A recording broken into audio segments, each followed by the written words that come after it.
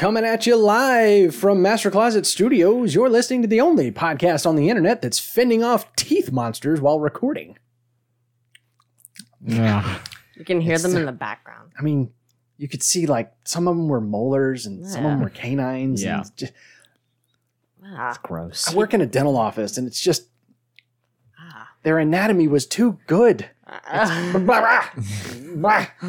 the Noobs and the Whovian. My name is Austin. I'm the Whovian. These are my sons, Corbin and Tripp. and we're the noobs. And this is the podcast that's introducing a whole new generation to a whole new Doctor Who by watching an episode each week and discussing it from the perspective of a dad who's seen it before. And two sons who haven't. So welcome to episode number 159, covering season 11, episode 1, The Woman Who Fell to Earth. A title which, as I mentioned last week, you thought you understood. This is the one where the doctor, a guy who can't ride a bike, a newbie cop, and two old people get attacked by a tooth-faced monster and a half-living, half-tentacle light ball. And Earth is not a hunting ground. It is defended! Sorry, wrong Wrong regeneration episode. Sorry. Hey, this was story number 277, originally airing October 7th, 2018. Let's see. Our last one was December 25th, 2017. So this was not one of, as I shall call it, the dark times. We did have, if you recall, we had the year without a Doctor Who, where all we got between seasons was a Christmas, or not between seasons. We had a whole year where all we got was a Christmas special. So we covered 2 Christmas specials in a row, if you'll recall. And we crammed like a timey-wimey and a classic Who and maybe something else in there to just like break it up a little bit. This was not one of those dark times, but don't worry. There's more darkness to come. Yay. We have upcoming another year where one episode of Doctor Who aired in the entire calendar year, and barely because it was a New Year's special. Oh, wow. So you have that and then nothing for 364 days. Because if I remember correctly, the next episode that aired was New Year's the next year. Oh, my goodness. So yeah. Nice. And I don't remember. I don't think there was much of a gap. I think if I remember correctly, we do this season. So it premiered in October. We go right on up to the end of the year. Then you have the New Year's special, but then you have nada for one calendar year. Anywho, it aired October 7th, 2018 to, wait for it, take a deep breath, hold on to your TARDIS, because 10.95 million UK viewers and 1.37 million American viewers, North American, So like American, Canada. 12 million viewers. Yeah. Now, to be fair to the ratings, I will continue to keep those separate if they report them, because it wouldn't be fair to say this did 12 million views because it didn't, like comparatively apples to apples. Yeah. Because otherwise you end up saying this blew everything else out of the water by like 2 million, and that's not quite fair. So, however, it does make this the highest rated regular episode. Now you can't count Christmas, you can't count the 50th, right? Because if I remember correctly, either the 50th or one of the Christmas specials ended up dinging like 13 million, if I remember correctly. But if you discount those, just regular season episodes, this is the highest watched, highest rated episode since Partners in Crime. Do you guys even remember what that episode is? No. That was the return of Donna in 2008. Literally a decade. Wow. So what that means is, and that was like 9 point something million, right? So this was low nines, if I remember correctly, 9.15 million or 45 million or something like that. So that means 2008, that was our high water mark. Again, barring Christmas and the 50th, that was the high water mark, and we've been below that number ever since then until kabloom, the marketing machine drummed up so much enthusiasm. I will say, like, I mean, it was an international phenomenon, right? I heard more about this than I did about the 50th, and I was into Doctor Who when the 50th came about. Like, I was just getting into it, but I barely heard a whisper about it.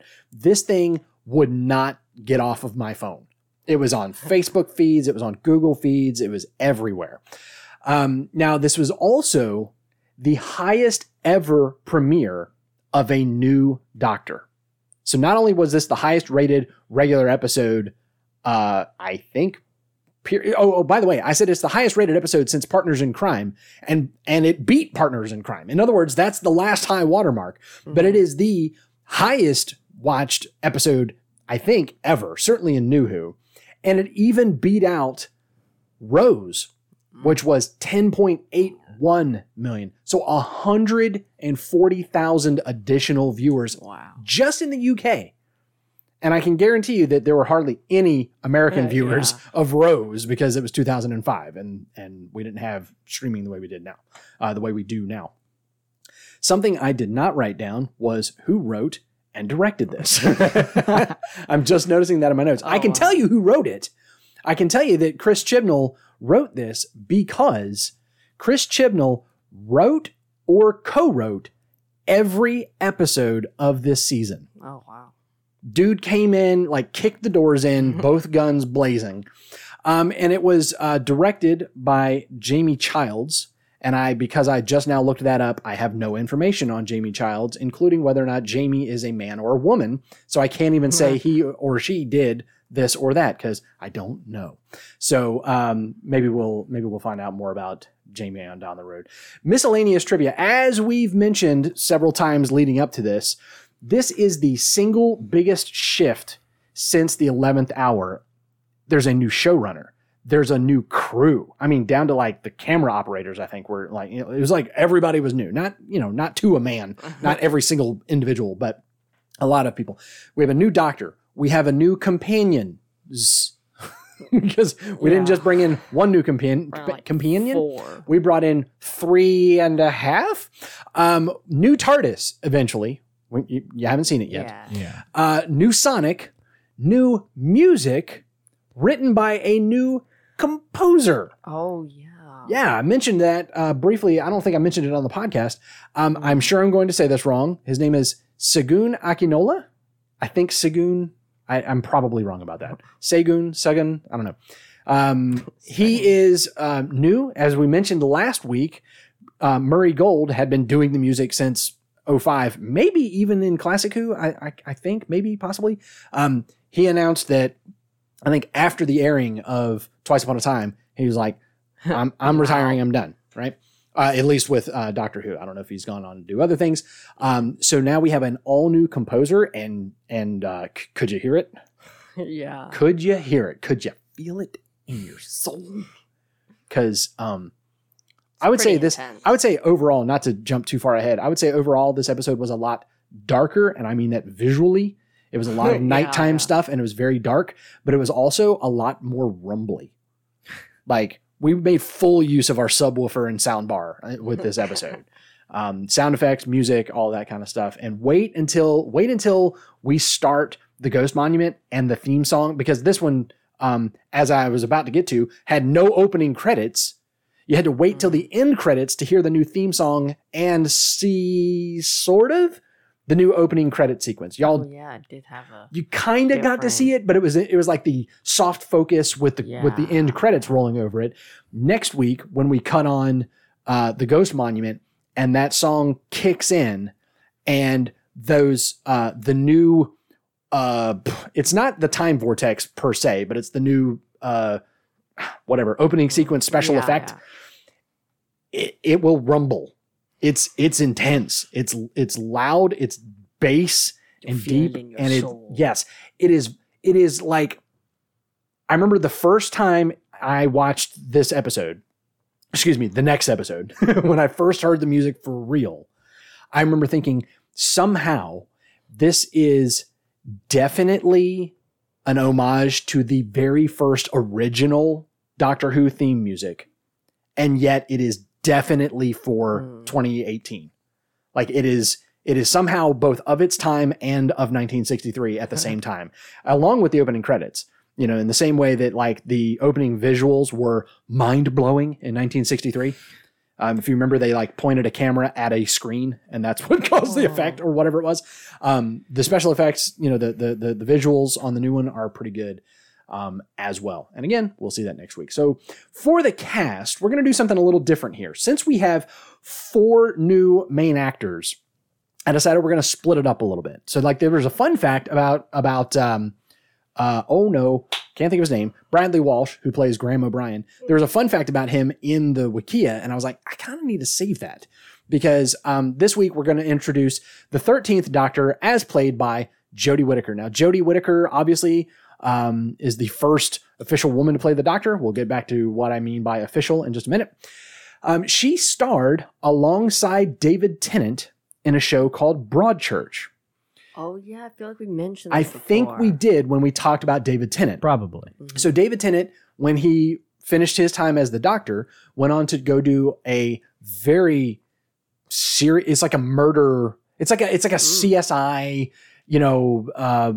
crime drama that is called Broadchurch, and it is about like the murder of like a child. I mean, it's like it's dark, and I've seen like 1.5 episodes of it, I think, and it's instead of it being like CSI where it's like we're going to solve this murder this week.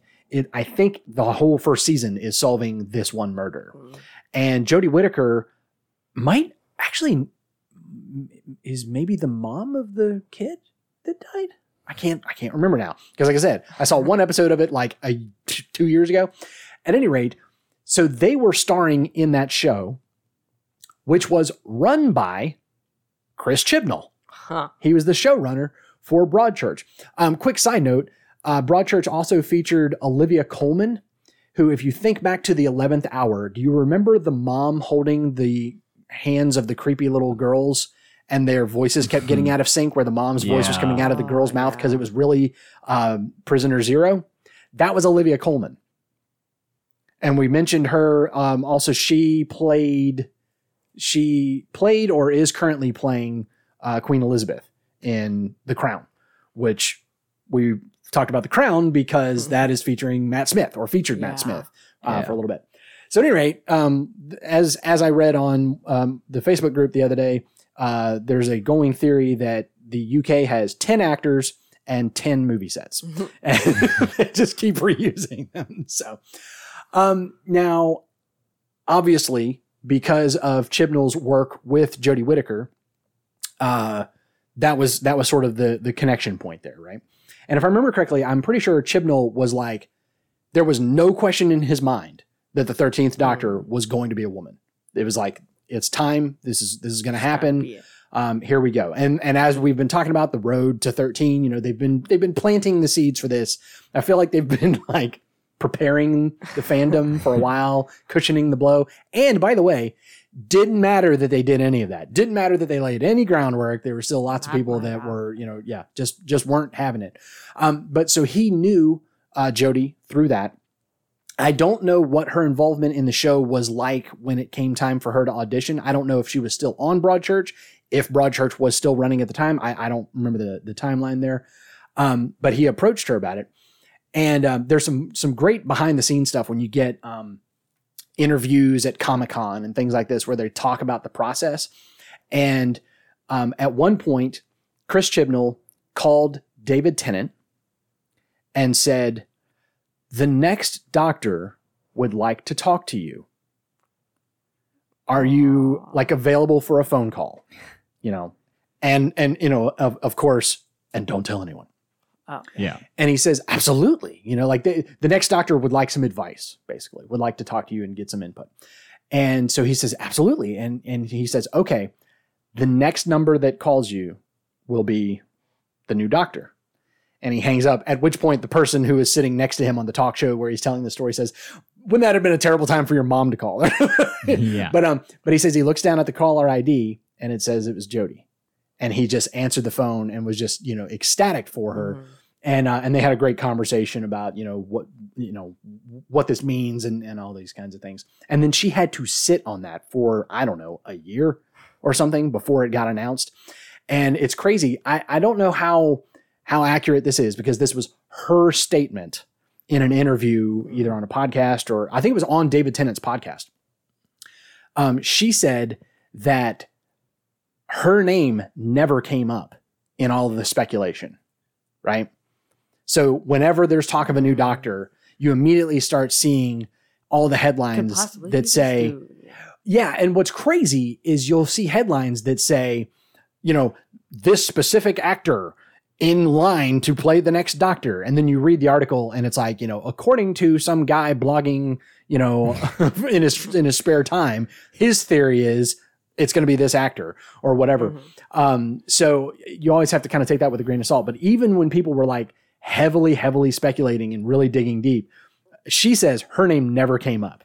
And so somehow they managed to, to sort of keep it all under wraps. So at any rate, I mentioned that she is the first official, she's the first woman to officially play the Doctor. That's what I should say. Not the first official woman. She's a certified woman. No, she's the first woman to officially play the Doctor. And by that, I mean, y'all have heard me reference the Children in Need special parody.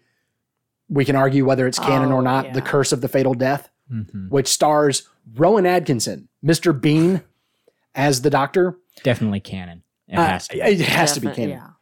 Yeah. So by the way, so if it is, he is technically the 9th Doctor, which is great because the special was in 99. So this was after the movie. So they decided to make him the 9th Doctor. And during the course of this episode, which by the way is part of the master plan, which I cannot wait. It's at the very end of the master plan. So we'll get there eventually. During the course of it, the Doctor regenerates like 4 times. So there's like 5 parody doctors in this parody episode.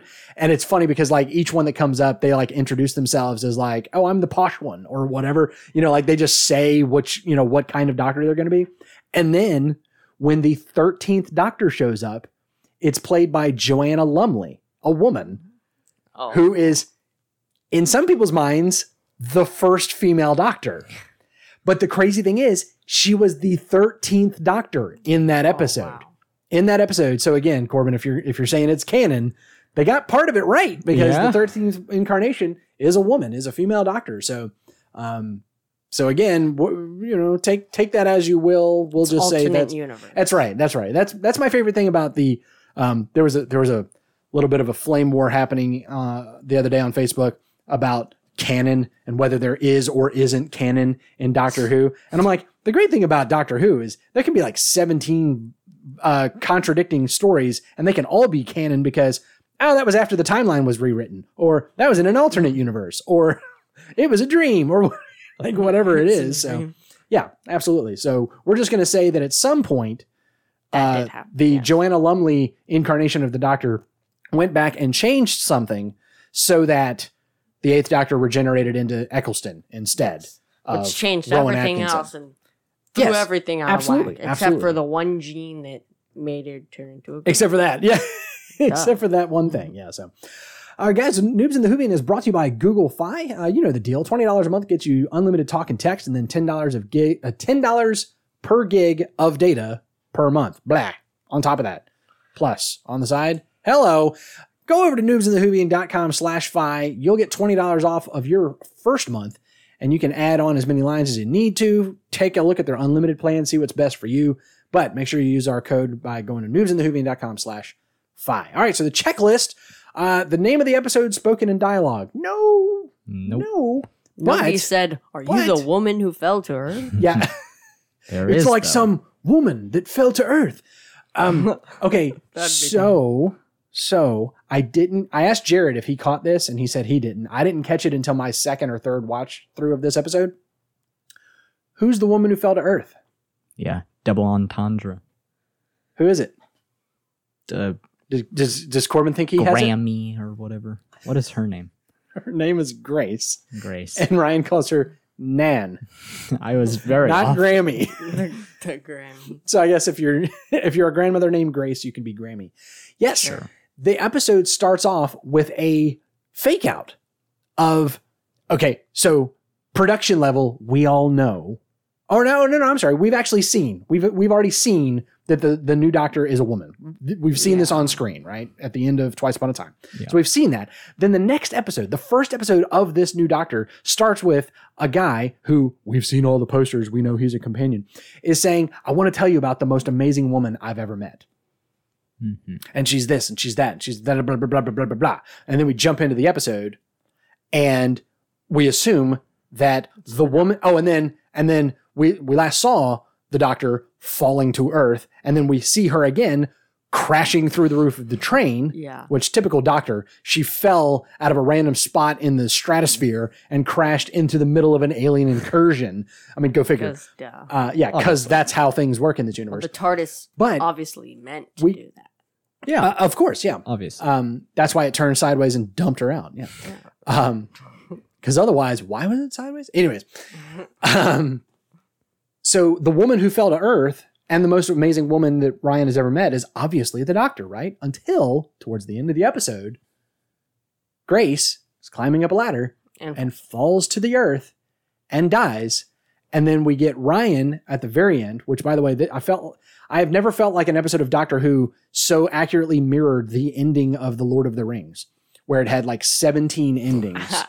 There were so many times where I thought the credits were about to roll, and then it just switched scenes, and I went, oh, right, we've got to do this scene. And I kept waiting for your mom to come in and go, how long is this episode? Anyways, then we get Ryan doing his wrap-up YouTube video, seeing the rest of the YouTube video, and it turns out that the greatest woman he ever met, and the woman who fell to Earth, is Grace. And I was like, that's awesome. Cool. Nice. So we'll talk more about Grace in a little bit. The creature of the week, we had kind of two, right? We had the Gathering Coil, which is the half organic, half machine ball of electric eels. Can we talk for just a quick second about the special effects budget and who got a raise, man? Good grief.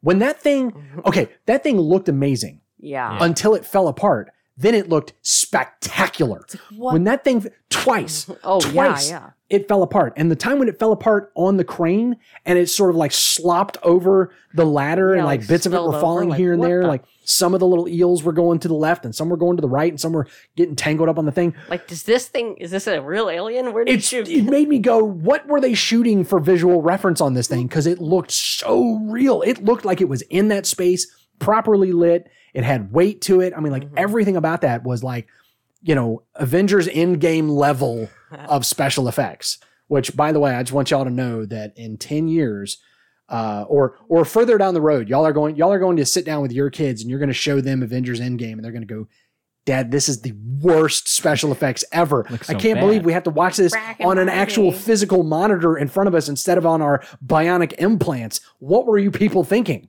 Anyways. I know. Dad's venting. I have spoken from the future. So that was the Gathering Coil. That thing was both terrifying and amazing. Then we had Tim Shaw.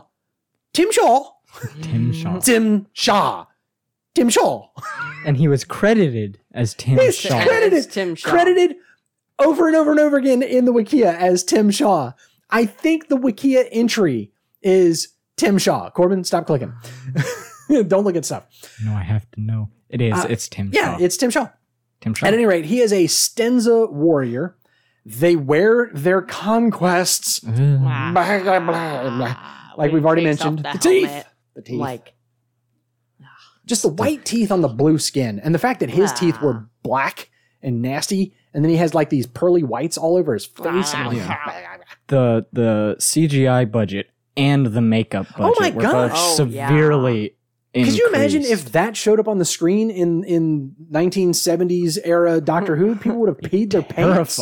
They would have thought it was an alien. Probably. Yeah, like, oh, they hired an alien. The Doctor called him. They hired an alien. It's not only an alien; he works for us. Yeah. I love that the Doctor called him a big blue cheat. He's a big blue cheat.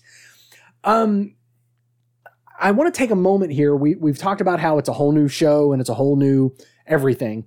One of the things that Chris Chibnall, it's also a whole new schedule, right? It was announced ahead of time we're going to a 10 episode season format from now. So we were at 13. The 12th Doctor got 12 per episode, or 12 per season. And now 13th Doctor is getting 10 episodes until we get to season 13. And thanks, COVID, we're going to get 8. Fantastic. Holy crap. This 13th season should have had 13 episodes. It definitely for the should have. 13th Doctor. It definitely should have. However, because of COVID restrictions, if they wanted to release it at all in 2021, they had to reduce the number of episodes so that they could maintain all the requirements and still shoot. It was either like that or we could just not film for right now. And so thankfully, they decided to film. Now, not only did they go to 10 episodes, Chibnall announced ahead of time, and this was kind of interesting, and I don't think it's spoiler territory, okay? But he announced ahead of time, this will be 10 standalone episodes. You guys will notice there are no two-parters. Oh. There is no Bad Wolf. There is no Trenzalore. There is no overarching nothing. I like that.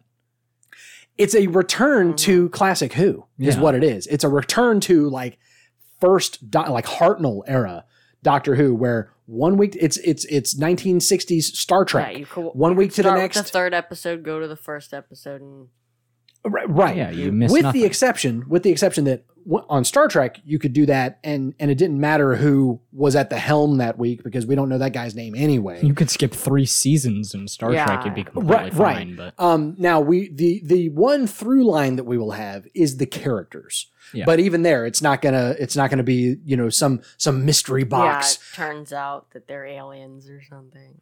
Right, you're not gonna get that.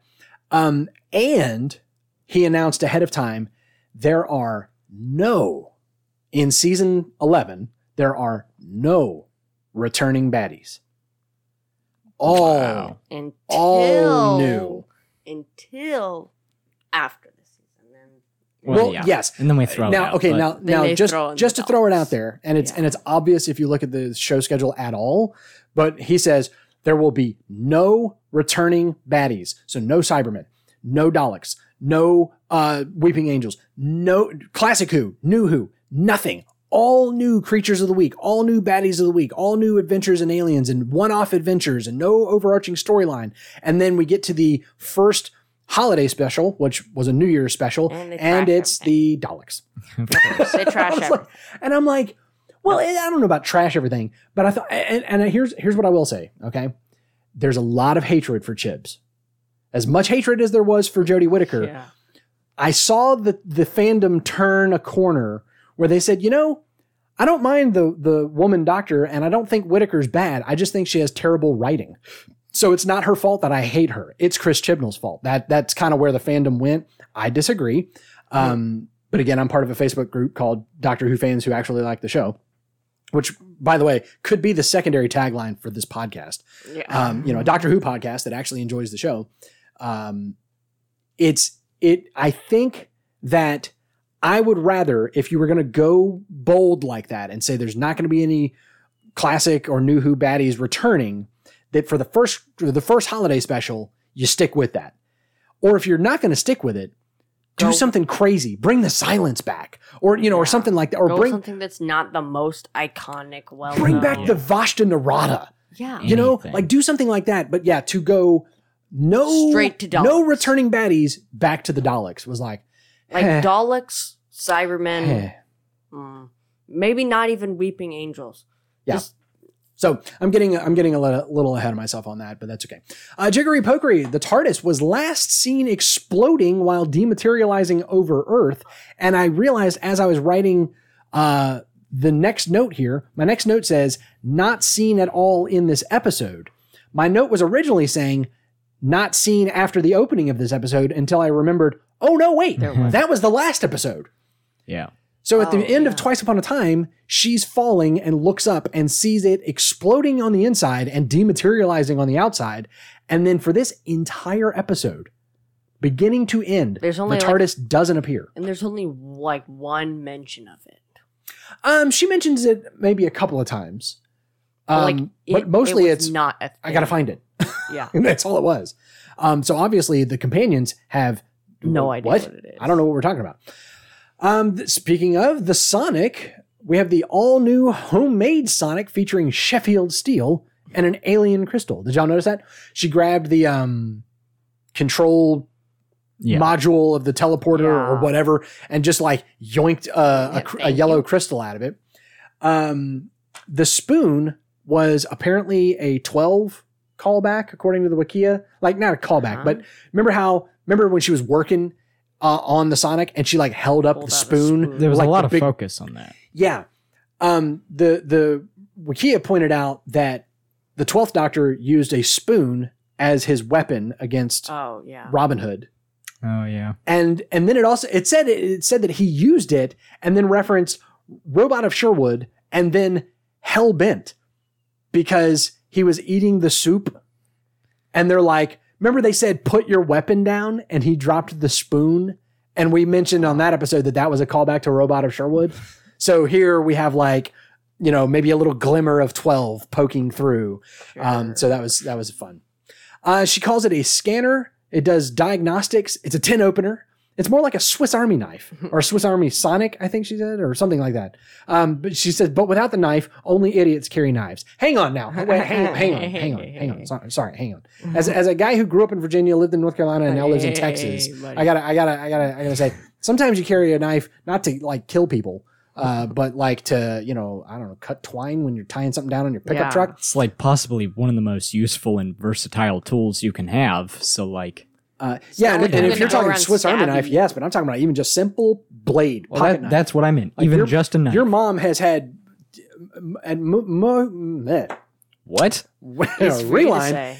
Most of the time, your mom has had more knives on her than I've had on me at any given time, because she usually has one in the bottom of her purse and then one in a side pocket of her purse that she forgot she had in there because her brothers have always given her pocket knives.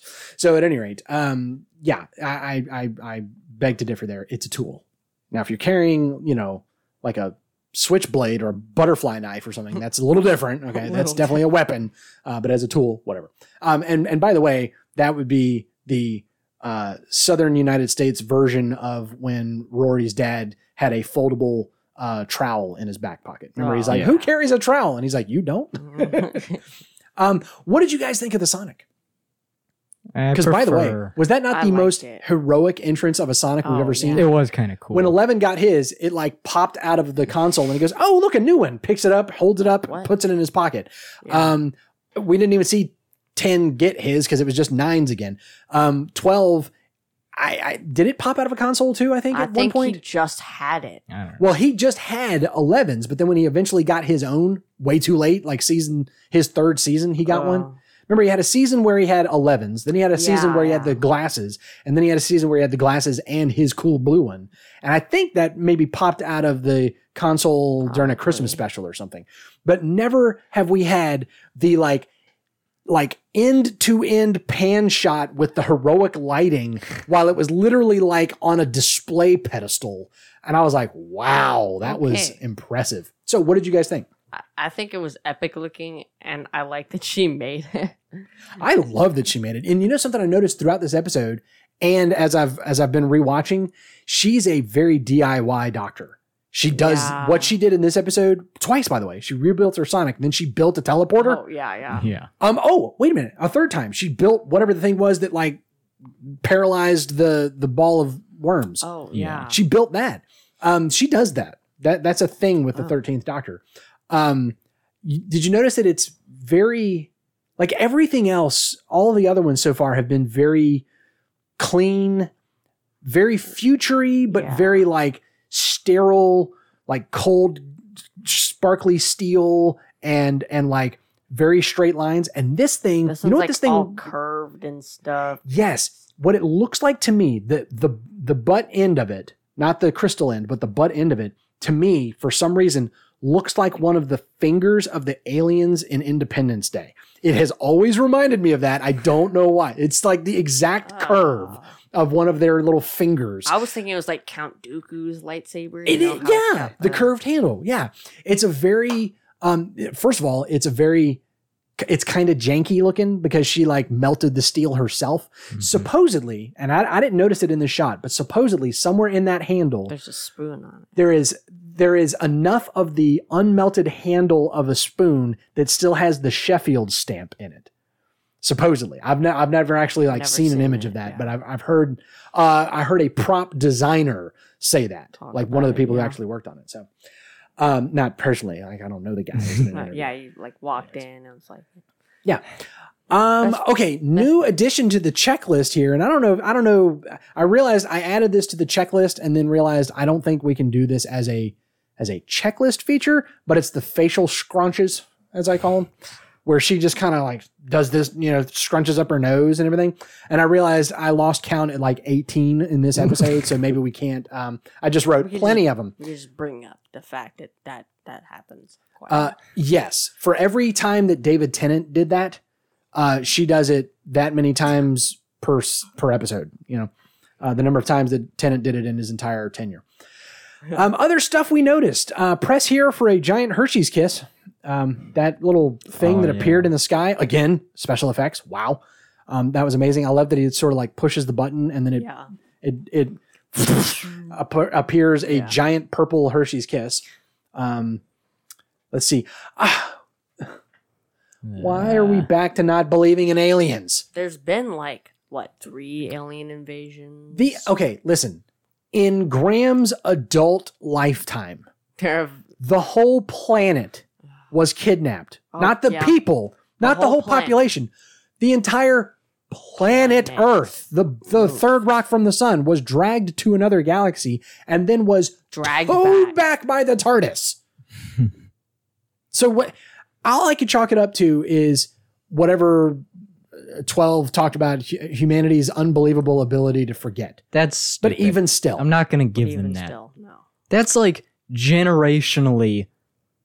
That's a generational thing. If it's happened in your lifetime, that's not something you as easily forget. Yes, that's not even what 200 years later, we can forget that there was a giant robot that destroyed half of London. Yeah. We can forget that maybe as like writing it off as craziness or something. But we're not going to forget the time that in the age of modern recording technology, the entire planet was whisked away and we could see other planets in the sky. There's no reason to even have the aliens don't exist thing. That it shouldn't be a plot point. All it does is make the Doctor that much weirder. Like, what are you, crazy? You think you're an alien? What is that thing? An alien? What are you, nuts? Couldn't possibly be that. And I'm like Corbin, you said this one time before. Like, if that happened now in the real world, our first thought would be aliens. Mm-hmm. Yeah. Even before it was disclosed by the United States Navy that UFOs are totally a thing, or whatever it is that's happening in the headlines that I'm not really reading. I'm just going to prepare you guys. I am pushing my way into season 12 right now, and it's a plot point that the existence of aliens is doubted. By the way, like, without getting too spoilery, at the highest levels. Not Joe Schmo in Sheffield riding the train in Sheffield. The people who should know don't believe. So, all right. Anyways, all right then, troops. No, not troops. Team, gang, fam. We'll come back to that. So lit, fam. No. If you guys had to choose right now, what would you go with? Gang. Bros. Bros. The bros. The bros. That would be fun. So Yaz is just a bro. And the Doctor. Everyone's a bro. Everyone's a bro. Yeah. Bro. Gosh. Okay, so Trip says, what'd you say? Gang? Gang. Okay, we'll see. No one dies on screen. Who put that? I put that. That's not technically true. Oh, okay. I'm sorry. I was like, wait a minute. So many people died in this episode. Yeah. But go ahead. It was specifically the first guy that got freaking murdered, and it happened entirely off screen. Yeah, and they're like, look, his jaw's hanging out, and look at that. Oh, yeah. They never even panned over to it. I mean, I'm kind of that was the most egregious part, where we're staring at the 4 people staring at the body, like, and we never once. But can I just say, like, I wish Discovery had done that too. Like, I didn't need to see the bodies folded over, and I mean, it's not pretty, but the fact that they're just sitting there.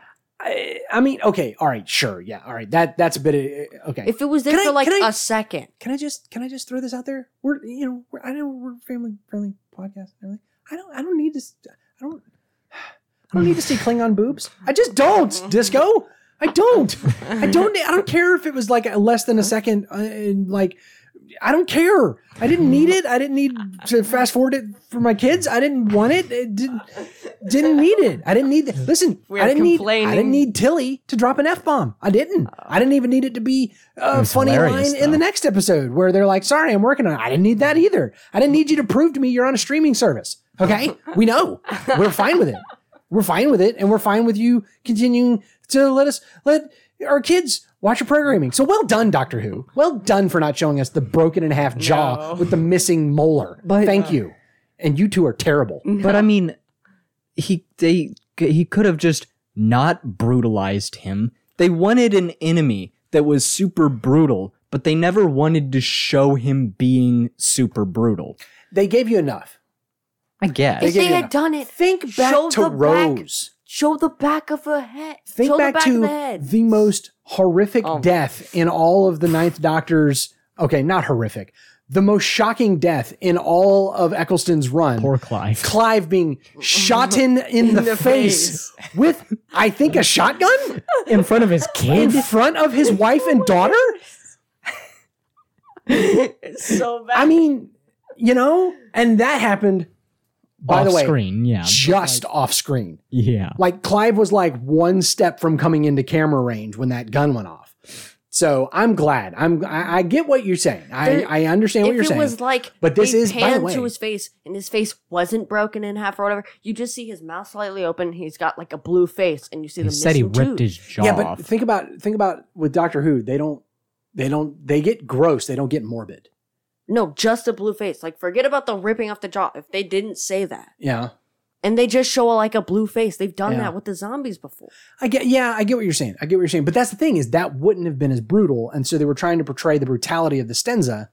But you can't do that and then not show it. But it's BBC. Listen, let me remind you, although we are into movie level cinematography, movie level special effects. I mean, this is a leap forward. Mm-hmm. It is still, listen, PBS. Yeah. That's what the BBC's primary funding, I don't know about their primary funding. They have a lot of merchandising, but their funding comes from taxpayers.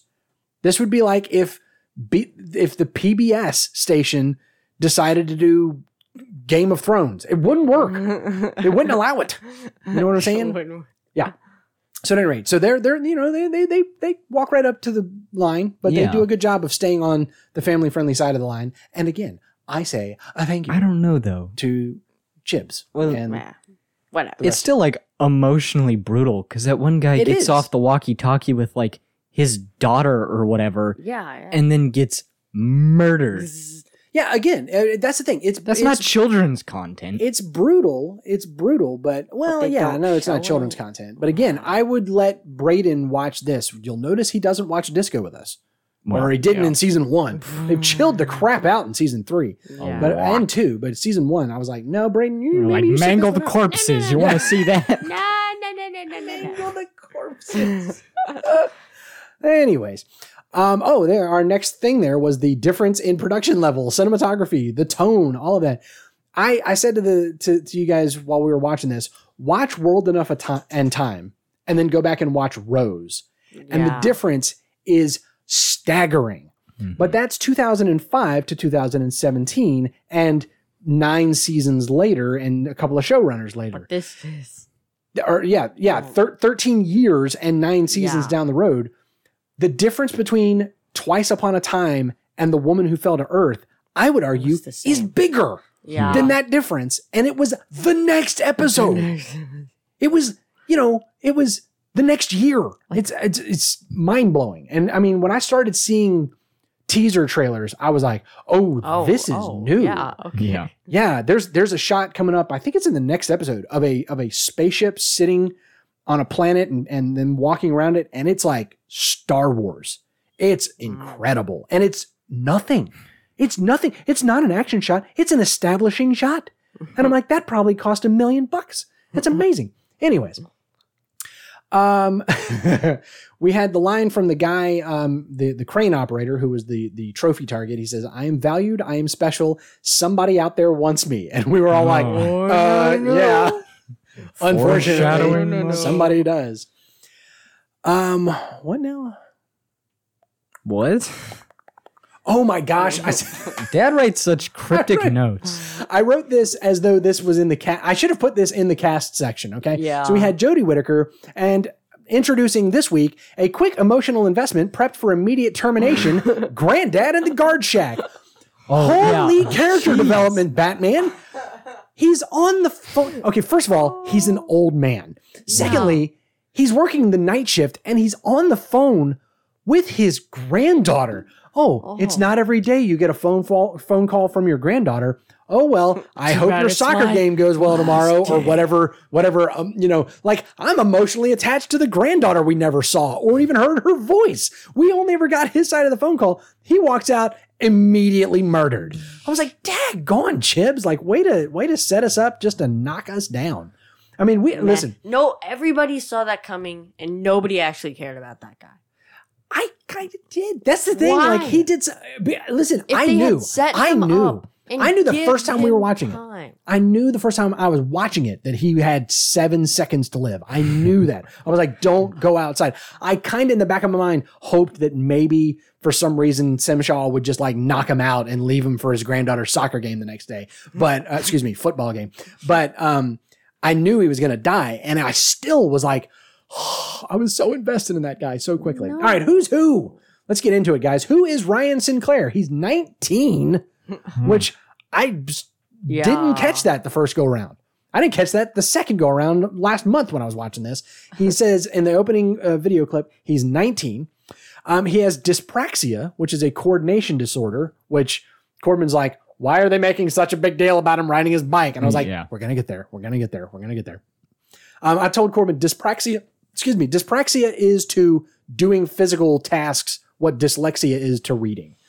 And so Corbin's like, you mean you try and lift your right hand and your left hand goes up? I was like, okay, it's not a 1-to-1 correlation, but grammatically it's similar. Dyspraxia, like dyslexia. Anyways, he may have accidentally accepted the worst end user license agreement in Earth's history. Oh, yeah. He hit the button and Tim Shaw later on says, permission was given. And he's like, oh, no. That was a mistake. Taken back. Yeah, anybody knows if you see random shapes of light appearing in the sky and there's a button coming up that you are agreeing to hosting an intergalactic manhunt. That's what you're doing. His mom died 6 years ago, and now his nan. Oh, so sad. Yeah, that was pretty sad, man. We're going to get back to Grace in a second. Who is Graham O'Brien? He is Ryan's step granddad. I almost started to write stepdad, but it's actually he's Ryan's grandmother's new husband. Yeah, there you go. Reminded Trip of Wilf. What was that all about? Just like, I mean, funny old man. He's an old man. Same person. And for a second there, didn't believe in aliens. Oh yeah, that too. Oh, I forgot Wilf about that. was totally not. I'm suddenly remembering now. Wilf calling upon the wisdom of the distributed network of old people in town. Do you remember when he got what were they called? The silver. Oh crap! What do they call themselves? The silver Crusaders or some crap like that. They had had a code name for themselves of what the Silver Brigade or something. I can't think of what it was now. But yeah, there's that too. He wouldn't have touched the button, by the way. He would not have signed the EULA. He would not have agreed. I wrote down he's the cautious one of the bunch. We established that pretty quickly right at the outset. Yeah. He's the anti-Ian Chesterton. Who is Grace? She's rambunctious, playful, loving. If Graham is the most cautious of the bunch, she's the bravest of the bunch, most daring. She even says, is it wrong to be enjoying this? Yes. Absolutely. Yeah, Graham says, yes, it is. You're a little bit crazy for that. I put down that I feel like she's a companion who never was. I think she belongs on the list with Astrid and whatever, Lady There's too many to remember all. I know the list keeps getting longer. I am putting her squarely on that list because if let's say I had not told you guys how many new companions there were coming, and let's say I hadn't told you anything about it. She was one of them. Did you? Okay, I was going to ask you that. Did you know she was going to die? Well, when she started to climb up the thing to fight the guy. Oh, yeah. I knew one of them was going to die, but I couldn't remember I mean, like, who were the So you knew there were people. 4 and there were supposed to be 3, so somebody's Yeah. got to go. Yeah, and that's the thing is they were setting her up. And this is one of those times where I hate the production level. I hate that we already knew for months that it was going to be Ryan, Graham, and Yaz. Like we knew this. Yeah. All of the posters, all of the ads, all of the stuff leading up to it told us that we were not going to see Grace again after this first episode, either because she's going to die or get left behind. And like you knew partway through the episode, this woman was not going to get left behind. She's dead. She would have been she would have gone on the TARDIS and left the other 3 behind if given the choice. Like if it was go with the doctor or stay here, but it's only you, it's you or nobody, she would have gone, man.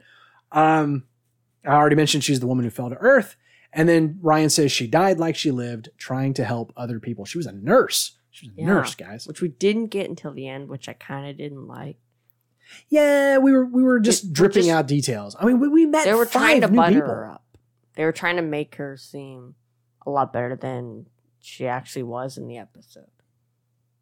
Better than she actually was? I thought she mean, lived up to She was it. just kind of adventurous and No, I don't know, I thought she went to lived attack up to that all of one it. dude. Little things like her kissing Graham on the train and looking at the guy going, he can't keep his hands off me, love. You know, and all the, like she was just so, playful and Kinda. mischievous, that kind of thing. So, let's see. Who is Yasmin? Yaz Khan. What was it? Detective something, not detective, but, whatever her title was, Yasmin Khan, Yaz to my friends. At which point, later on, the doctor says, I'm calling you Yaz Yeah. because you're my new friend. She's a rookie cop, but she wants to do something more.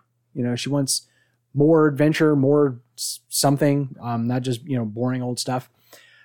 Trip thinks she's into Ryan, and Corbin agrees. So we'll see what I happens. can't there. believe you didn't pick up on. Huh? Like you definitely did not That pick up particular line. What was the line that you were talking about? It was Oh, it was totally the twinsies moment, but I don't remember. It was something. twinsies. Yeah, where Both like 2 men. people have something totally in common Oh, and yeah. oh yeah, I like that too or whatever. Is that your girl voice? Is that what that's supposed I to don't be? know. The particular line that you mentioned there, I didn't see flirting happening, but We both did. So. I'm a 40-year-old So married Dad is man, the so I'm not one paying who's attention to wrong. flirting. Who is the Doctor? 9 minutes and 27 seconds before the 13th Doctor makes her appearance on screen. That was wow. That's a long Pretty far time. in. I remember making a mental note of I need to Yeah. mark the timestamp. And about 5 minutes in, Corbin goes, "We need to be tracking." Like you were starting to pick up, Yeah. like, "Hey, it's been a while. We haven't like seen 30 anything from the minutes Doctor." in. Yeah, exactly. She hates empty pockets. She turns around on Yaz. "Why are you calling me madam?" She says, "Because you're a woman." She goes, "Am I? Does it suit me?" What are you even talking At one point, she says, "Half an hour ago, I was a white-haired Scotsman." Or something. Yeah. That was a great line. I put that she, like Grace, was kind of mischievous in this episode. I think that's a trait for the 13th Doctor. They're riding across town in Yaz's patrol car, and the Doctor says, "Can we have the lights and sirens on?" Like, no, you can't. Not supposed to be doing this. She says she never goes anywhere that's just initials. They say What? they say they need to get her to A&E, which in America is the ER, the emergency room. Need to get you to A&E. She says, "I never go anywhere that's just initials." Wait, And I'm like, what? all of a Why? sudden that's ringing a bell. Did he say that before? I don't. Yeah. Did one of the I don't previous think doctors say so. that before? Anyways, it's ringing some kind of a bell. She says, "I'm not yet who I am. Brain and body rebooting, reformatting." Here we're building on the whole mythos of the regeneration. Did we get anything regeneration wise that was new? Oh, Corbin, you kind of Well, yeah, like what I was saying, there was a lot more of like, she literally does not know who she Yeah. is right now. Yeah, she says, "Is any of you a doctor? That's a shame. I'm looking for a doctor." Yeah, she kept Like, what? forgetting her own name. She was very Yeah. vague on any details about her previous She couldn't remember the self. word tongue. That she couldn't It's right here on remember. the tip of my What's this thing? tongue. I can listen to Jodie Whittaker talk Yeah. all day. The only thing I like more than her as the doctor is her being interviewed about Doctor Who, because just I love listening to her speak. Yeah, it was. So I don't know if that's new about regeneration because it's not necessarily consistent. But we've had various levels of confusion but not like this was like amnesia. Yeah. And maybe you could I was going to say maybe you could brush it off because everybody else got a nap, but 11 didn't. So 11 didn't fall asleep during her first episode at all. Whereas 10, 12, and 13 all did at some point take an extended nap of some kind. She definitely would have touched the button. Yeah. That is a moment that when I was would've rewatching done it myself, I think I rewound about 4 times. Just the fakes, serious Jody scrunches for that one. I would have. Let's see. There's this moment when you're sure you're about to die, and then you're born, and it's terrifying. And this is in regeneration. Every cell in her body is dying, and then all of a sudden she's born. So that's. I don't think we've gotten that description before. That's an interesting take. Yeah. Like you're burning and you think you're gonna die, and then you're born. But if you watch the episodes, the regeneration episodes, that's definitely what it is. Like you see them like screaming and it looks like they're in pain. And then all of a sudden it's like, meh, like they're okay. Aww. Yeah. Oh my life. She says she's good at building things. Probably. Maybe. Probably. Turns out, yes. Yeah, she is. yeah. She is. She says, if there's one thing I'm certain of, when people need help, I never refuse. That was all over the trailers for this season. Yeah. Just every trailer featured that line. Let's see. Sim Shaw says, you're interfering in things you don't understand. She says, well, we all need a hobby. That's typical Jody there. And I said typical, like already in this episode. Oh, yeah. Typical mischievous 13th Doctor. We're all capable of the most. Okay. Here's where we sit the fans down. Give them the quick talk. We give them a cookie and some milk. And we hold their hand, put a gentle, loving hand on one knee, pat them on the head, and say, we're all capable of the most incredible change. We can evolve while still staying true to who we are. We can honor who we've been and choose who we want to be next.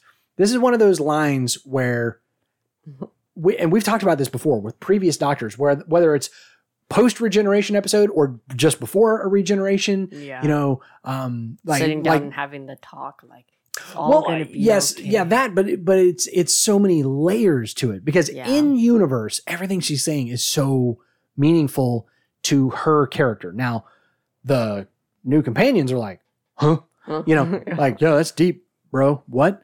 But then you have the talking to the audience in terms of this show that you are watching, that you can have a new doctor and you can move forward. You can remain true to who you are, honor who you've been, and choose who you want to be next. That's amazing. That's amazing. Mm-hmm. What other show does that?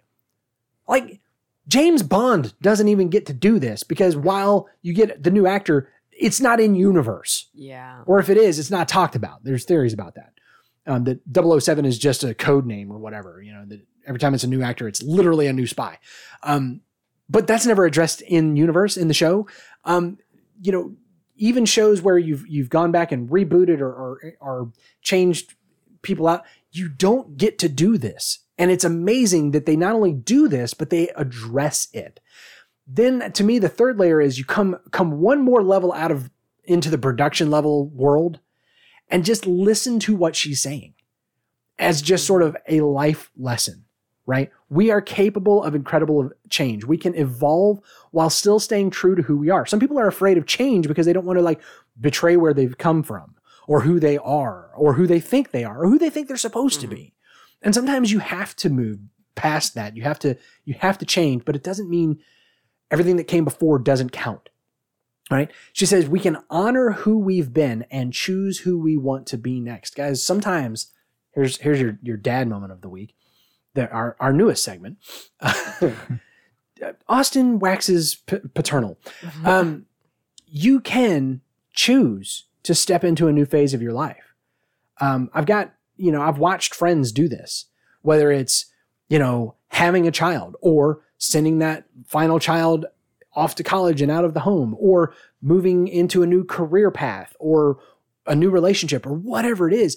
And you can make those choices and not abandon or betray who you were, because who you are should always be getting an update. Sometimes it's going to be as dramatic as a regeneration. Sometimes it's going to be more subtle. step by step, like compare episode 1 of Capaldi to the last episode of Capaldi. Yeah. Gradual change and evolution. Sometimes it's radical change like regeneration. She had a great line. I'm the doctor. When she finally said it, did anybody else get chills? She set it up on top of the crane. She said, I'm the doctor. That was her Matt Smith moment there where he came through the holographic display of all the other faces. Yes. She said, I'm the doctor sorting out fair play throughout the universe. That's a great line. That's a great way of describing the doctor. Just like the universe's umpire, referee, whatever you want to call it. They ask her later on in the episode, have you got family? She said, no, lost them a long time ago. Oh, sad doctor. So sad, doctor. Then she says, I carry them with me, what they would have thought and said and done, and make them a part of me. Again, the doctor, reaching out into the real world and saying, here's a life lesson for you. She also says, okay, so if she's sorting out fair play throughout the universe, she also says, I'm just a traveler. Sometimes I see things need fixing. I do what I can. That was the other line that was constantly in all the trailers, right? One thing I know for sure, when anyone needs help, I never refuse. I'm just a traveler. Sometimes I see things need fixing. I do what I can. And and then lastly, it's been a long time since she's bought women's clothes. So here again, we have hints that she's been a woman. Yeah. So Maybe. yeah, anyways. Yeah. There's all kinds of what? Debate. Huh? I said debate. Yeah, absolutely.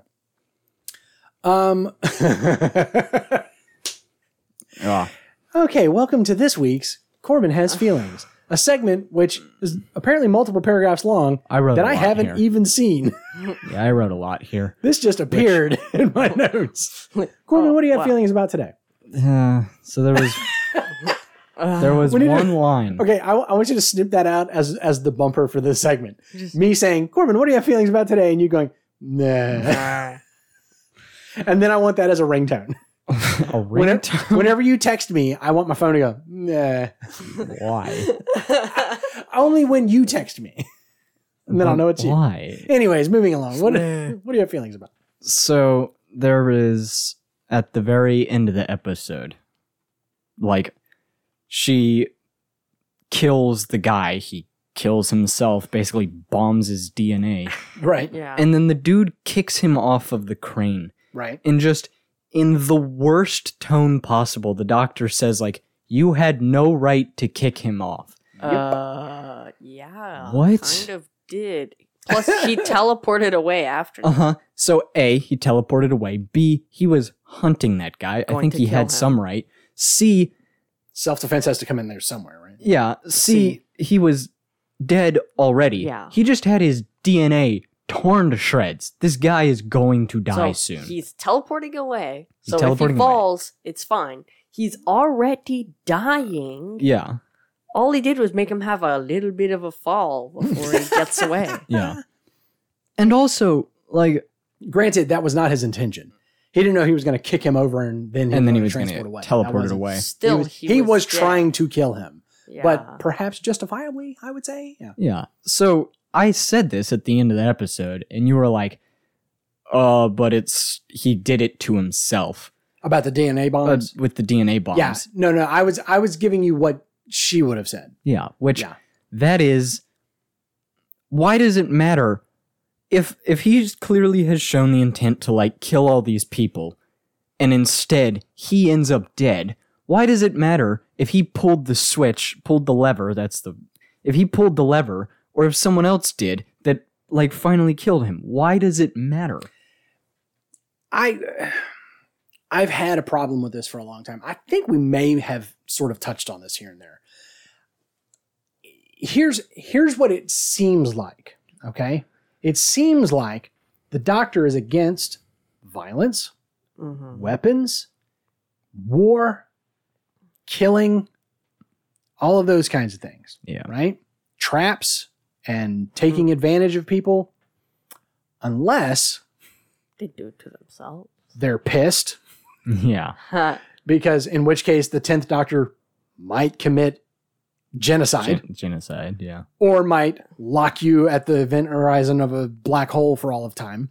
That's just like torture endlessly. Yeah. Which, Totally fine. Or, worse than or use regeneration energy to blow your entire race out of the sky. Perfectly fine. as in Yeah. the 11th Doctor. But one thing that is, and like, okay, you can say, you can look at that and you can say, okay, flaw, right? That is the Doctor not living up to their standards. You can argue that. I right, wrong, or otherwise. You can argue that. But where I have the problem is that it seems like, in general, the Doctor has a standard, right? Don't kill, violence is bad, right? And we all are flawed people, and we do things that we think are wrong all the time.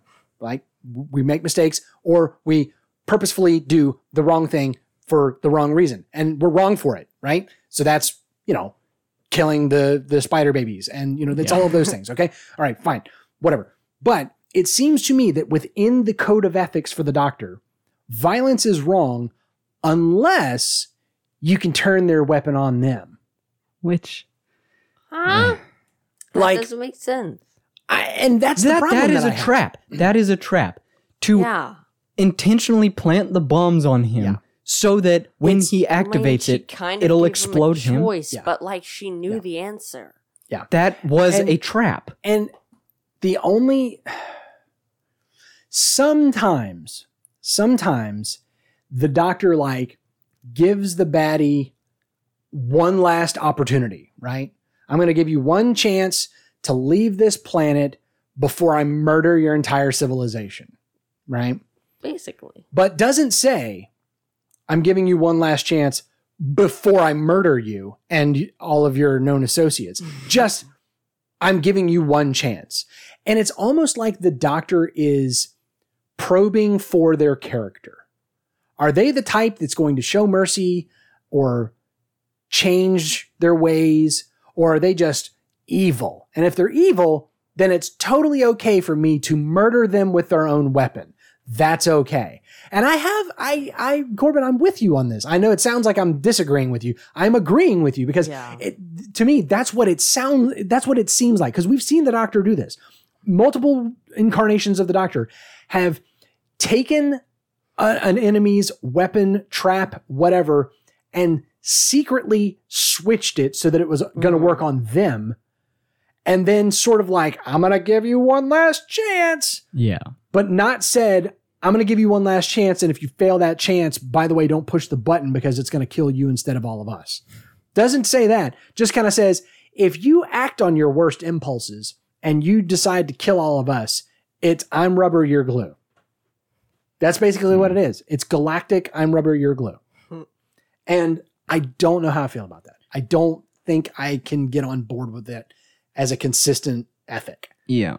And I genuinely think that if they have a button and it's going to kill all these people and she switches it, so instead it's going to kill the person who presses the button, then once you've pressed it, even if it doesn't kill them for some reason, then killing them is no different than them dying because they pressed the button. It's the intention. Okay, so now we're back to the original problem of the guy. Yes, he basically just murdered himself with these bombs, and then he gets kicked off. It was the intention. She knew the answer to the question before she asked it. She knew he wasn't going to change. Right. So here's the thing. Corbin, you said he killed himself, but that's the most not gracious what it was at interpretation of that situation. I don't believe on that the Doctor's part either. I know. And that's the thing is, to me, it's kind of crap for the Doctor to say, you had no right to kill that man. If someone then turned to her and said, you blew him up with a DNA bomb, and she goes, hey, I didn't push the button. Corbin, he killed himself. Okay. In a cosmic karma kind of a way, maybe. It's like setting up landmine. Someone steps on the landmine. Well, they chose to step there. Yeah, no, it's more like they chose to walk into the trap. Welding the end of a gun shut so that if they pull the trigger, it backfires into their own face. That's what it is. It's like, well, they're the ones who pulled the trigger. Yeah, but you're the one who turned the barrel around and pointed it at their face. I don't know you get to go scot-free on You that. are not immune in this situation. It's okay. Could we be okay? Could we be okay if the doctor's ethic was, I'm allowed to reverse the polarity on your trap and make it so that it's going to affect you without telling you, give you one last chance to turn good, and then if you don't take it, you inadvertently kill yourself, and yet call themselves a pacifist. Are we okay with that? As long as she doesn't then immediately turn around and say to the guy, you had no right to do that? And people who carry knives are idiots? If she keeps it as a, this is an okay thing. Like, I do this. This is an okay thing. But the fact that she brings it up as a flaw for that character. For you puny humans who are not as evolved as us Time Lords. Like, that's the thing that bothers me is if she said that, I lost the train of thought. It's just the doctor acts so high and mighty. That's what it all is. The time about not killing people when she is clearly killing them. I know what I was going to say now. Only idiots carry knives because apparently really smart people socially engineer their enemies to commit suicide. Yeah. Like, what? How's that? Yeah. How's that the more noble idiots choice? Idiots carry knives so that the non-idiots can flip them around. It's all the idiots out there. Yeah, so that the smart people can use our sonic to make the knife stab you when you try and stab me somehow. Yeah. Anyways, if she didn't try and act like she wasn't the one killing them, like she always tries to act like they're bringing about their own downfall, and like in a sense they are. But you can't say I didn't do this; they did it. You did do this, okay? No, it's and there have been a few, I can't even think of specific examples, but I know they're out there. There have been a few occasions where the doctor simply didn't prevent the bad guy from destroying themselves. And that's different. And that is different. That is, like you said, they destroyed themselves. Like if the doctor wasn't there, it would have gone exactly the same. Yeah. Their plan was going to result in their own destruction and she didn't stop it. That's different than their plan was designed to destroy one thing and you turned it around on them. That's a little different. Anyways. Hey guys, Noobs in the Whovian is brought to you by listeners like Victor, Jared, and James. Do you like what? Do you like our show as much as they do? Then support us. Noobsinthewhovian.com/support. We're running out of time. Hey, Classic Who Connections. Let's hear what Jared has to say today. Hello, Noobs in the Whovian. This is Jared with your Classic Who Connections for The Woman Who Fell to Earth. Here we are, the 13th Doctor. I cannot believe myself. I don't know why I can't believe myself. I can't believe what I'm saying. I think that's what I meant to say there. But anyway, it's exciting. It's kind of fun. I heard a lot about the 13th Doctor, as maybe we talked about on the show. Maybe we didn't. I sort of trailed off with the 12th Doctor. My son had lost interest in the show. I got busy. Life happened. And so I was the last... most of the last season was new to me, and so, of course, hearing lots of, I'll just say positive and negative about the 13th Doctor. It's finally here. It's fun to be here and see it for myself, and spoiler alert for my rating at the end, I enjoyed this one. To me, it had, I'm getting ahead of myself. Let's do the Classic Who Connections. There's not a ton of them. Let's get through those. The Doctor, again, has a northern accent, which, of course, was most famous with the 9th Doctor, but the 8th Doctor had a northern accent. I didn't really notice that. The 9th Doctor, I definitely noticed it. 13th Doctor, I noticed it. 8th Doctor didn't stand out to me, but maybe that just shows that I'm not an expert on British accents, which is absolutely true. So anyway, the 8th Doctor had a northern accent, so then it becomes a Classic Who connection there. The Doctor also fell from a really tall height in Logopolis, the serial Logopolis. That's the 4th Doctor, just before regenerating into the 5th Doctor, fell from a really tall tower. Now, he survived that fall differently. He survived because of regenerating. So, different circumstances, but it kind of, the Wikia had that in its notes, continuity notes. So, I feel like close enough, especially because we don't have a whole lot of connections here. We have the Doctor again having memory loss after regeneration. I think the memory loss actually is only the 8th Doctor that we saw in Classic Classic Who. We saw it knocking out or basically sapping the energy from classic Doctors before, but I think the memory loss was just the 8th Doctor. And then the 7th Doctor met a creature named Kane in the colony Ice World. Yes, it's a colony named Ice World, and a ship too. It's it's 7th Doctor serial. Actually, the noobs and the Whovian at least may enjoy it because it's Ace once again and the 7th Doctor. That was their favorite classic Doctor, I think, so far, and possibly favorite companion that they met, Classic Who companion. But anyway, so Kane on the colony Ice World. He could also kill with an icy touch. His touch, he could kind of control it. He could put people in a frozen state, kind of cryogenic state. But he could also kill just with his touch. In the serial, ironically named Dragonfire. But that's because they were looking for Dragonfire to fight Kane with. So Kane was the baddie. Anyway, so those are the Classic Who connections. I had fun with this. I felt like it had a feel, going back to a feel that sort of bridges the end of Classic Who, the latter Classic Who, 5th, 6th, 7th Doctor Classic Who, and 9th Doctor. I felt like we're going back to a different feel of the Doctor, maybe a little more lighthearted, not quite so dark, a little more, high energy, maybe you could say, but even with more of a modern, modern feel, of course, still a modern take on all that. So I had fun with it. I'm getting to know a new Doctor. Never my favorite. I'm not, obviously Doctors regenerate. That's part of the show.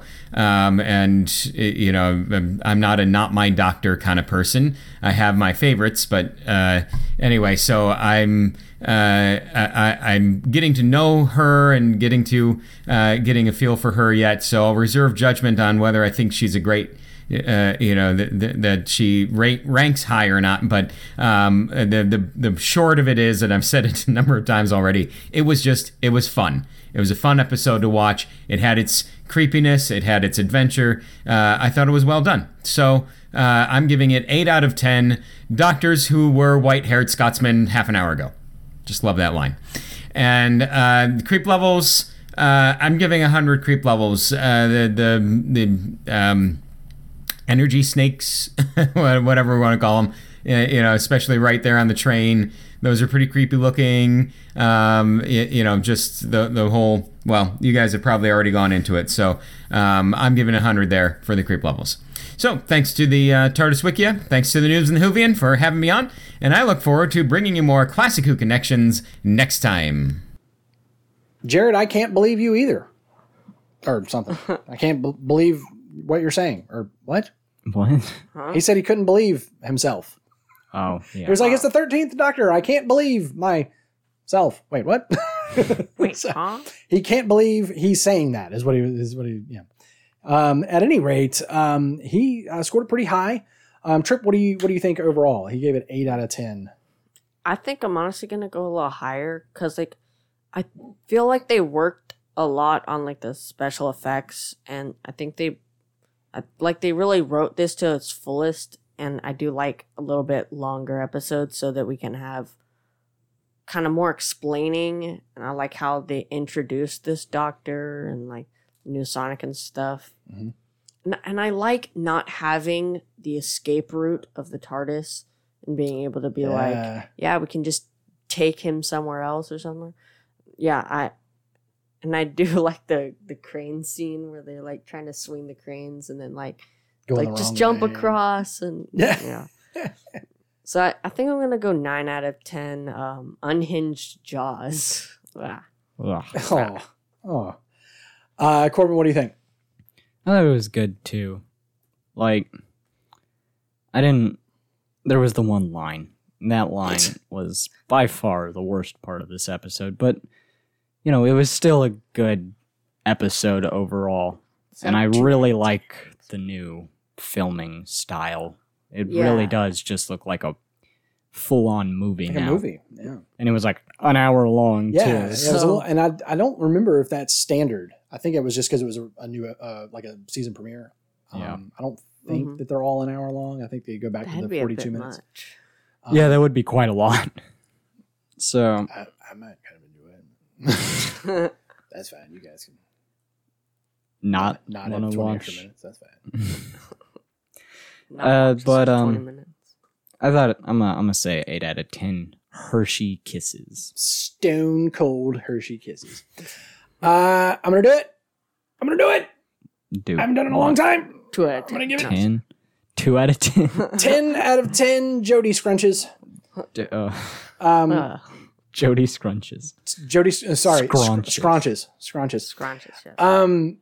Guys, I mean, until Corbin, until you said that one line was the worst part of this episode, I was sitting here thinking, I can't think of anything I would have liked to have seen done better.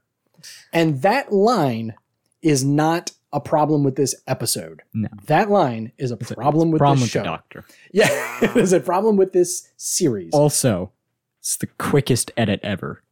Just like Literally chop it chop it. right Don't say before that. she says Yeah, that. yeah, there you And go. Just have Yeah, them, because there like, wasn't even looking- like any consequences after that. Or No. she didn't like banish him from Earth or something. Wait. Like in retribution, you shall now die. Wait. But it'll be because of your own Doing kicking him is going to make you fall backwards off the other way. logic. You did it to yourself. You brought this upon yourself. No, but seriously, I mean, yes, the music, the sound effects, the special effects, the cinematography. Yes, this was a dark episode. A lot of it was at night, but it worked. It was cool because when it was dark and it needed to be creepy, it was very creepy. Oh yeah, and that one scene where he's like throwing the like yeah, a just chucking salad. tomatoes. Yeah, eat my salad. Oh, What? yeah. Who was that guy? Oh, gosh, I forgot about it. Was that guy? What Okay, are you British doing? listeners overseas, and Jared who lived overseas for a little while.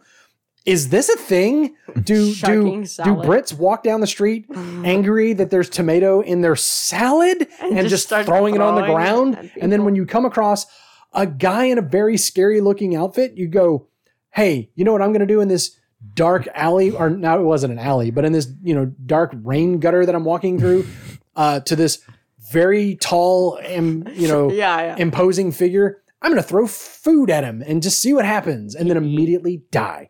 Yeah, but at any rate, and that's again not a problem with this episode. That was great. That was funny. As weird as it That was, was it funny. was great. I loved that guy. He was such a non sequitur. It did not belong anywhere. Eat my salad. That I'm just gonna start using that as an insult now. I was gonna be like, "You don't like it? Eat my salad." Ugh. And like throw an invisible tomato at your face. Keep an extra tomato in your back pocket in like a That's what I'm bag going to or do from now something. on. In his back in a- pocket? In a plastic bag. Yeah. At any rate, so much of this is so good. Now, I know that gives me no way to go up as the season progresses, but I think that's okay because I feel like, like the 11th hour, I still think is one of, if not the best of 11 stories. Maybe not the best, but I would still say that 11th hour still stands as the greatest regeneration episode. This one is a close second. Mhm. This one is a close second. So good. This one stomps it to death in terms of production value.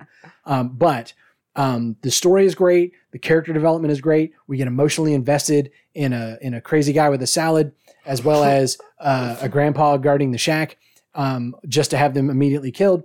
We get emotionally invested in a little sister who we never meet, but we know was taken by Simshaw, abducted. and that's why that guy was on a mission to find her, and he died for that and lost a tooth and all the things.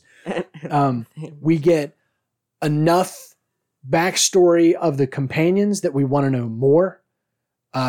We established some stuff. We had 4 companions to get to know this episode on top of a new doctor Yeah. and a new villain we've never seen before. I mean, we could have done shorthand and had it be the Cybermen, so we don't have to introduce this new baddie of the week. But no, we did all of that too. Covered so much ground, even had the memorial for Grace. Mhm. She didn't just die and then that's it. We went to her memorial. There's a lot that happened in this. We got the fact that Ryan's dad didn't show up to his own mom's funeral. So much going on here. So at any rate, 10 out of 10. My creep level, I'm going to give it, I'm going to go like 300. I think this was above middle ground. The ball of electric eels was creepy, and it was increasingly creepy. You know, it was like barely visible flashes of light. And then as it got closer, it got more horrifying. You know, Simshaw's face is going to haunt me tonight in my dreams. So I'm going to go 300 out of 500. Corbin? I really do think Simshaw's face was disturbing and so well done. It was Yes. a bit. It was a bit much. It was. So realistic. It's like they like put slime on his face and stuck. Yeah, he was little- always glistening. He and was he said, moist. Ah, Ugh. ah. Self-moistening. Disgusting. Disgusting. Why is that worse? And why It's do they stick to intentional. him? That's what I want to know. Is he like jamming him into his muscles? It really did look like he was shoving them in. Yeah. He just It has almost a looks like if he jello face. headbutted you, it would be like he bit you. Anyways, what's your creep level? I'm gonna say 100. Trip, what about you?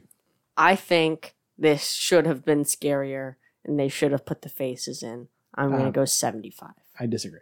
This was not scary. You're The, allo- the you're ball allowed to of be wrong. eels was scary at first, and I thought it was gonna be scarier. It's just kind of a ball. Once you see it's just a ball, that's not really spooky anymore. So we didn't have any listener input this week, so that raises the question: where are you guys at? We want to hear from you. What did you think of the new Doctor so far? Do you got any theories about what's coming our way? Speaking of theories, like I said, there's no overarching thing. So let me throw this at you because you guys brought it up. Will they or won't they? I hope that they hope don't like hook up, because Yeah. I feel like it is possible. Again, family show, so we know they're not going to hook up, but Yeah, Well, whatever.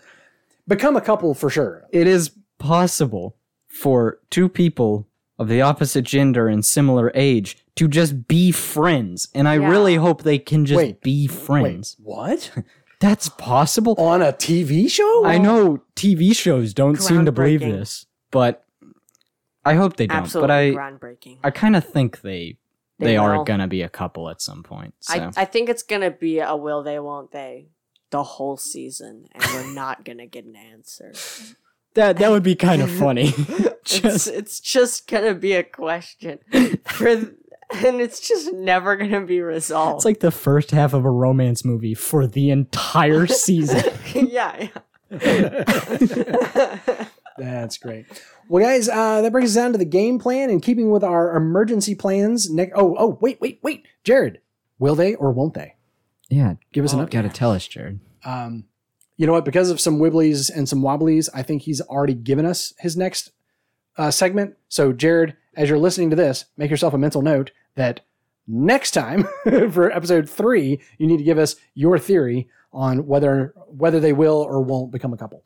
So in keeping with our current emergency plans, guys, next week we are not doing a timey-wimey. That should have been deleted. Anyways, we are continuing on with our regular schedule. So we are charging forward season 11, episode 2, The Ghost Monument. And this is another fun one. This is a romp. This is an adventure. It's fun stuff. Guys, Noobs in the Whovian is a production of Master Closet Studios, where it's always smaller on the inside. Your senior producer is me, Austin Reason. Your audio engineer is this guy, Thing One. I'm Trip. Your production editor is the other one. I'm Corbin. Special thanks to TARDIS.wikia.com for the trivia. Thanks to Jared for his Classic Who connections, and shout outs to Victor, Jared, and James for their ongoing Patreon support. You want to join them? Go to noobsinthewhovian.com, where you can find our links to our social media, our Patreon, our email address, and a big fat subscribe button where you can subscribe, leave us a rating, and share us with a friend, not because we're a great show, but because we watch one. As always, my name is Austin. I'm the Whovian. These are my sons, Corbin and Trip. And we're the And Noobs. until next time, be safe if you can, but always be amazing. Goodbye. Beep, whip. Live from Master Closet Studios. Trip sounds like this sometimes. I sound like a typing keyboard. You sometimes. sign like a... What now? He looks very small. I sound like a Yeah. typing keyboard. You look very small. You speak sign language? You suck anyways.